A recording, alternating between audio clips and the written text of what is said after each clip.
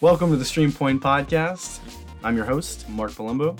On this show, we will be interviewing content creators of all platforms, discussing the industry, how they got into content creation, and way more.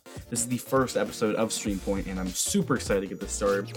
And for our first guest on the Stream Point Podcast is an up-and-coming filmmaker, YouTuber, and a Twitch streamer, along with a TikToker.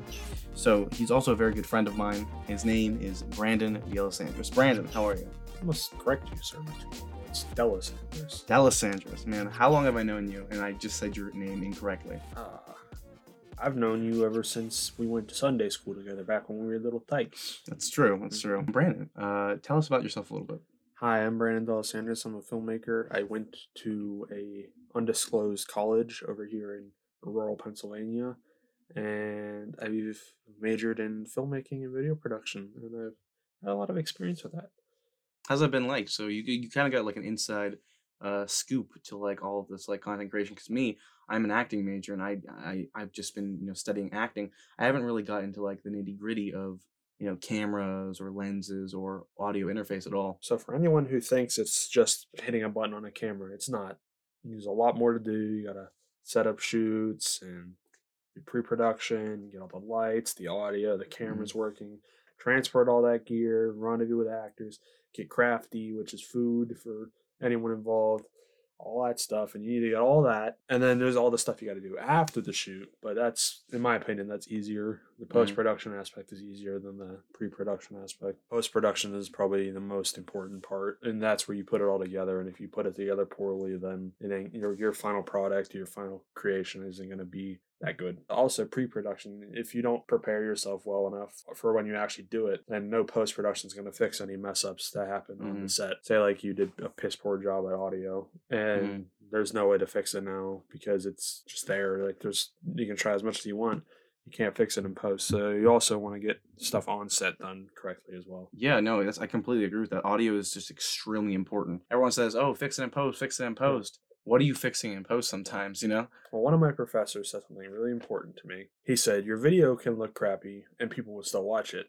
But if it sounds crappy, then no one's going to watch it. So you need to get the audio right. While you don't want a crappy video looking video is more acceptable than a crappy sounding video. So Brandon, I wanted to really get into you a little bit and see how you started on YouTube and how you started on all these different platforms. So what was the first platform you actually started on? Because you're on a ton now. You're on basically every one. I think you're on TikTok, Twitch, and YouTube. Yeah, tell us a little bit about how you got started. It's been a while though, right? It's been a while. You started a long time ago. Content creators like those guys in that house, okay? And they made content back in the day, and I saw that and I was like, I want to do that. I started making piss poor videos with my phone like this.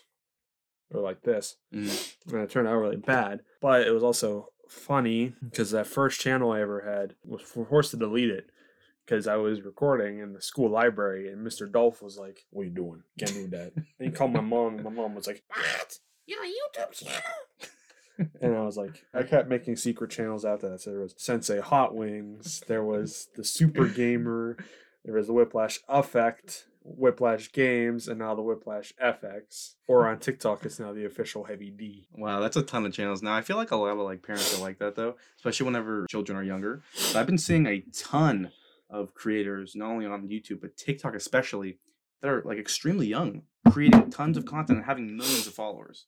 It's called forcing your kids to do stuff. Forcing, I don't know. Sometimes they do it. I mean, you see that motherfucker Ryan's Toy World. You think he wants to do that? Okay, I don't know completely about that, but now you have a point. At some level, yeah, I do think he likes doing that stuff every day. Maybe not. Anyways, a little context though about that earlier conversation. Those guys in the house is a friend of ours channel. Yeah, that he started, and that's what inspired you. Well, him and others like the Hood Gaming, and I made that channel for him. Did you? Yeah. So what kind of content do you like making the most? I've seen you've made tons of different types of content, either on YouTube or TikTok. I see you've been making a lot more TikTok content recently. It's a lot easier to make TikTok content. It takes a lot less than making a good YouTube video. I can spam out like 20 TikToks in a night, and it'd take me 2 weeks to probably do something on YouTube. There will be something on YouTube soon. Oh yeah? There's a fun little video. It's going to be called Cheese. Just cheese. you'll find out. All right, sounds good. Yeah. Now I know you're. If anyone doesn't know yet, Brandon's TikTok is the official Heavy D. His YouTube channel is the Whiplash FX, And my professional work is on the Brandon D'Alessandris. Not Absolutely. my choice. Funny story about that. My original channel was called Brandon D'Alessandris. That channel apparently still exists because I can't use that name. I couldn't use that name. I had to put the in front of it. Wait, when did you make that though? 2013. Oh my god, that long ago. Yeah. That's a while. Dude. It is a while.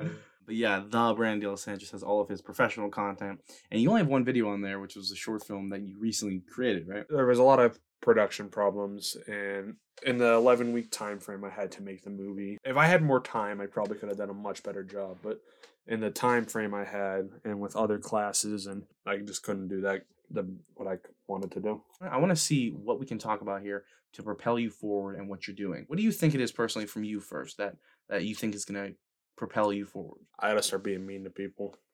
You think being controversial? Very, very controversial.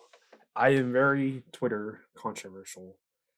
Yeah, I see you on Twitter a lot. Man. I go on wars. Idiots, these buffoons who think Tom Holland is the best Spider-Man.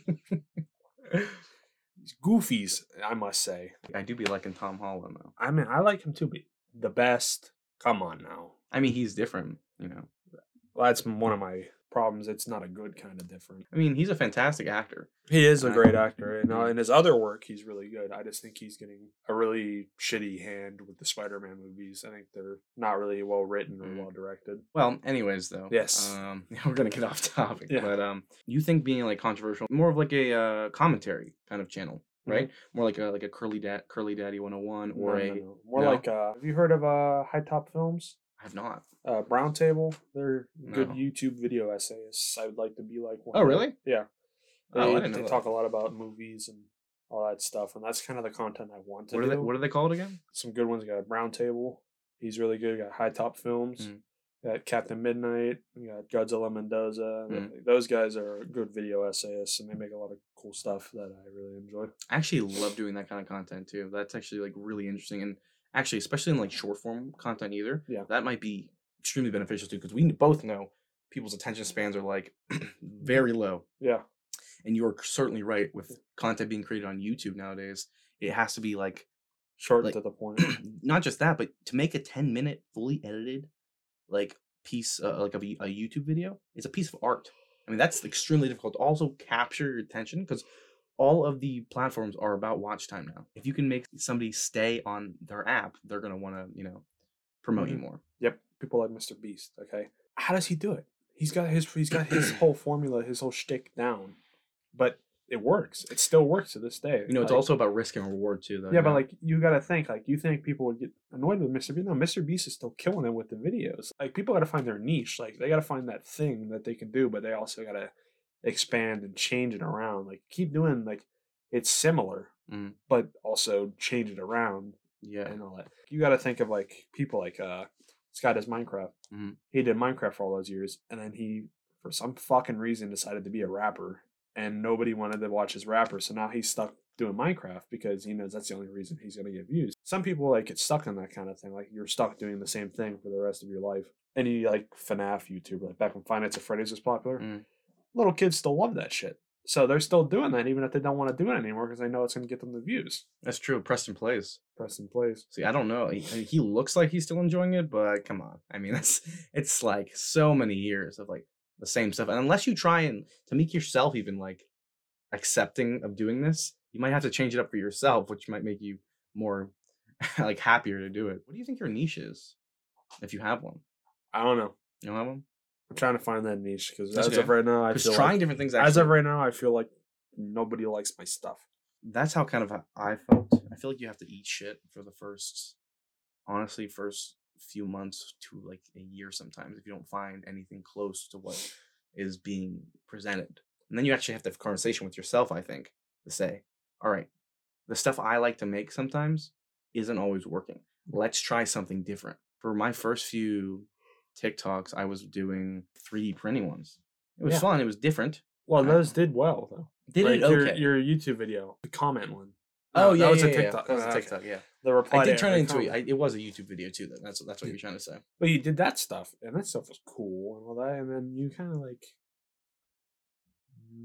for a Well- little bit because like you did the juggling thing, and that didn't work out too well. But now you got the website thing, and See, that's working. I tried a few different things. Honestly, rinse and repeat is also something I've been realizing that's effective. Anything, legit anything can blow up on TikTok for the most part, especially way more than YouTube, unless it's going to be a YouTube short. TikTok you is honestly the best way to grow. Like it's the quickest way to grow. Like it's hard to grow on YouTube, and we didn't even talked about it yet. But it's really difficult to grow on Twitch. Extremely It's difficult. very It's almost difficult. impossible. You have to bring viewers from other platforms. That's actually something that might be able to benefit you. Get me to 1,000 followers first.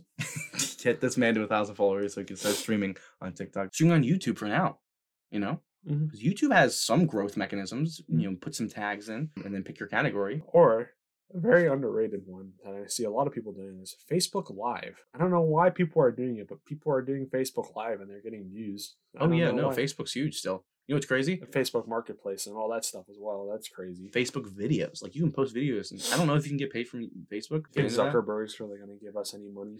I mean, Bezos does it. He has Twitch Prime. He owns Twitch. Bezos is a goofy. Did you see him with the cowboy hat? He was the evil laugh. I did see that. He went up into space, man. You want to go to space? Yeah, I want to go to space sometime. Give me $11 million for 28 seconds. No, it's $28 million for 11 seconds. Was it 11 seconds? Yeah, for 11 seconds in space. You go up and you go right back down. That's crazy. Anyways, though, I think we learned a little bit more about you. Thanks for being here.